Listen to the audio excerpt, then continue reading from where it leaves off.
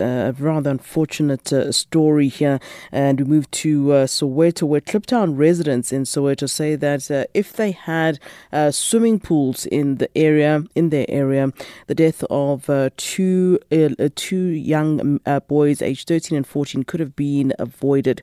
The teenagers were cooling off in the stream amid high temperatures being experienced in parts of the country yesterday. Our reporter Makeketla Motlabi went to the area earlier to look at the facilities there, and he joins us now on the line. A very good afternoon to you, Makeketla. You seem to always be on these very sad stories there. You've gone to the area in Kliptown, and describe for us what you saw there.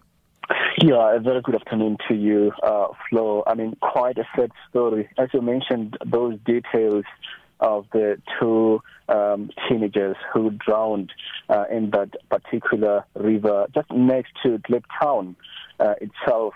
Flo, I mean, 14-year-old Ntabiseng Radebe, her mother saying that she really expected a lot from her. She was an aspiring doctor who wanted and always told her mother that, listen, the shack that you live in, this is going to change once I'm employed as a doctor. Yeah. And that dream was cut short. What was cut short yesterday when she drowned. And the mother saying that the pain that she's going through should not be felt by any parent. And by so doing, in fact, he says that swimming pools should be accessible in that particular area. There's no swimming pool, as you mentioned in that intro. I mean, what facilities are there? What facilities are there, Makeketla, in this community? I mean, they raise a good point about the fact that they have no facilities really where young girls and young boys can go and play or whatever. Is there anything there in that community in Kliptown that the children or kids in the community can actually go to? I mean, not far from that particular square, and that's where you'd recall the Freedom Charter was signed, Flo. There is just a small park where you see children playing soccer on a concrete. That park looks abandoned because there is weed growing there. And obviously the desperation pushes them to that river. And of course, going to that river where these two children drowned, Flo, you pass through a very high-rising weed. There's a lot of weeds there that are not cut down. And according to one of the residents who managed to rescue the third child there, he says that is where he normally sees kids playing. In fact, it's not safe for these children to be there. And he says that when he arrived at that river, he basically saw just the backside of the head of this child that he managed to save, and he had to pull her out of that stream because it's deep. He had to pull her out and put her on the shores and try to press her stomach, and that's where the water came out through the mouth and nose. And he basically says that surely the issue of swimming pools not being addressed in that particular area is quite immense, and something needs to be done. And speaking to some of the community policing forum members there, they are talking about the park that I just told you about. It looks like it's been abandoned. It was, of course, built in 2012, but the weeds are growing. Children are playing soccer there. That's not a soccer field, basically.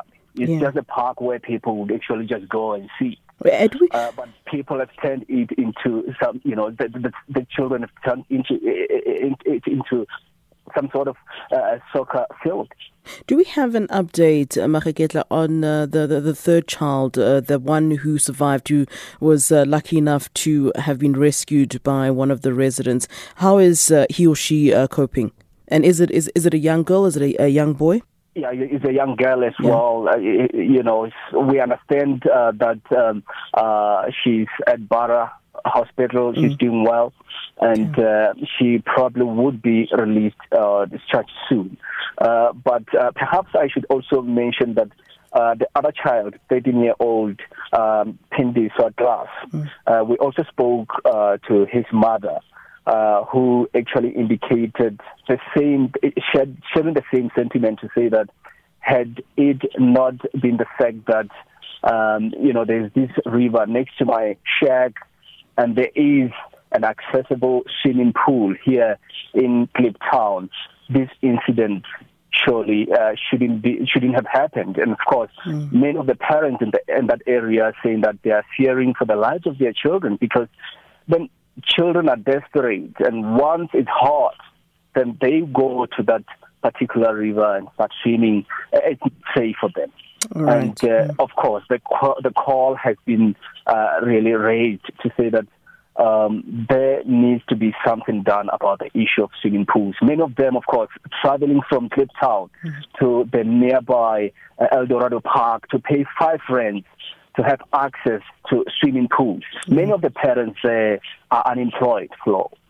So they are not going to afford to pay for that particular fee, they say, and they really ask for government to really do something about this. All right, thank you for that report. Then our reporter Makaketla Matlabi talking to us about that incident in Kliptown where 2 teenagers drowned in Soweto.